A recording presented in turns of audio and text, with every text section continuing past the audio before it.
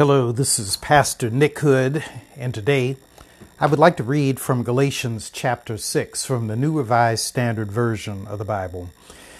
This is the concluding chapter in the book of Galatians, and once again, Paul visits and focuses on the whole subject of circumcision versus non-circumcision if one is to become a Christian. And some of the most powerful things that he says in this chapter deal with how a Christian should approach life. So, for instance, in the first verse, he says that if you've received the Spirit of God or Christ, if you found a person who's detected in a transgression, he says, restore such a one in a spirit of gentleness. That's in the first verse. In the second verse, he says, bear one another's burdens, and in this way you will fulfill the law of Christ. And then he goes back and forth with an argument very similar to the first 5 chapters regarding circumcision and non-circumcision.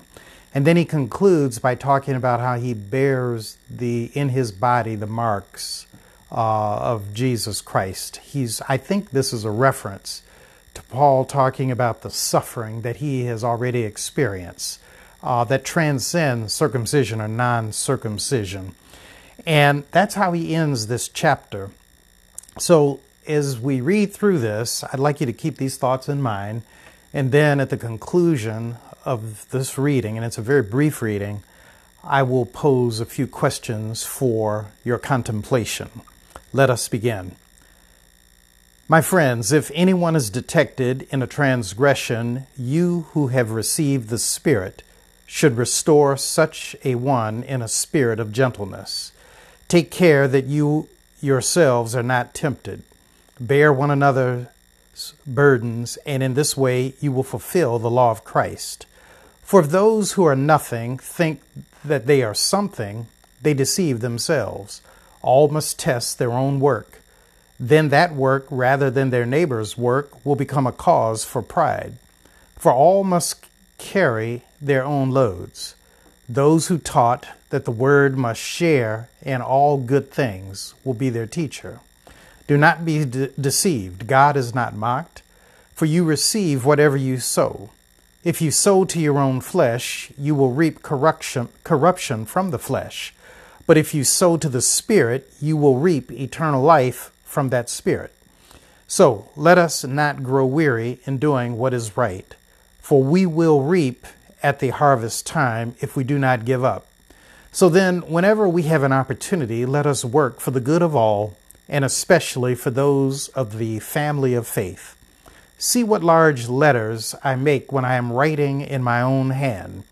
It is those who want to make a good showing in the flesh that try to compel you to be circumcised, only that they may not be persecuted for the cross of Christ. Even the circumcised do not themselves obey the law, but they want you to be circumcised so that they may boast about your flesh. May I never boast of anything except the cross of our Lord Jesus Christ, by which the world has been crucified to me, and I to the world. For neither circumcision nor uncircumcision is anything, but a new creation is everything. As for those who will follow this rule, peace be upon them and mercy and upon the Israel of God. From now on, let no one make trouble for me, for I carry the marks of Jesus branded on my body.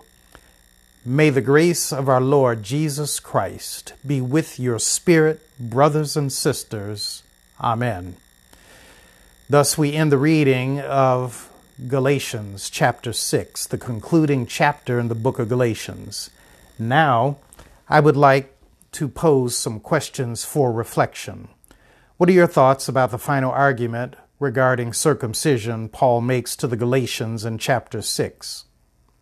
Paul commands in verse 1 that those who are in the Spirit must restore transgressors with gentleness. Why do you think he makes this statement?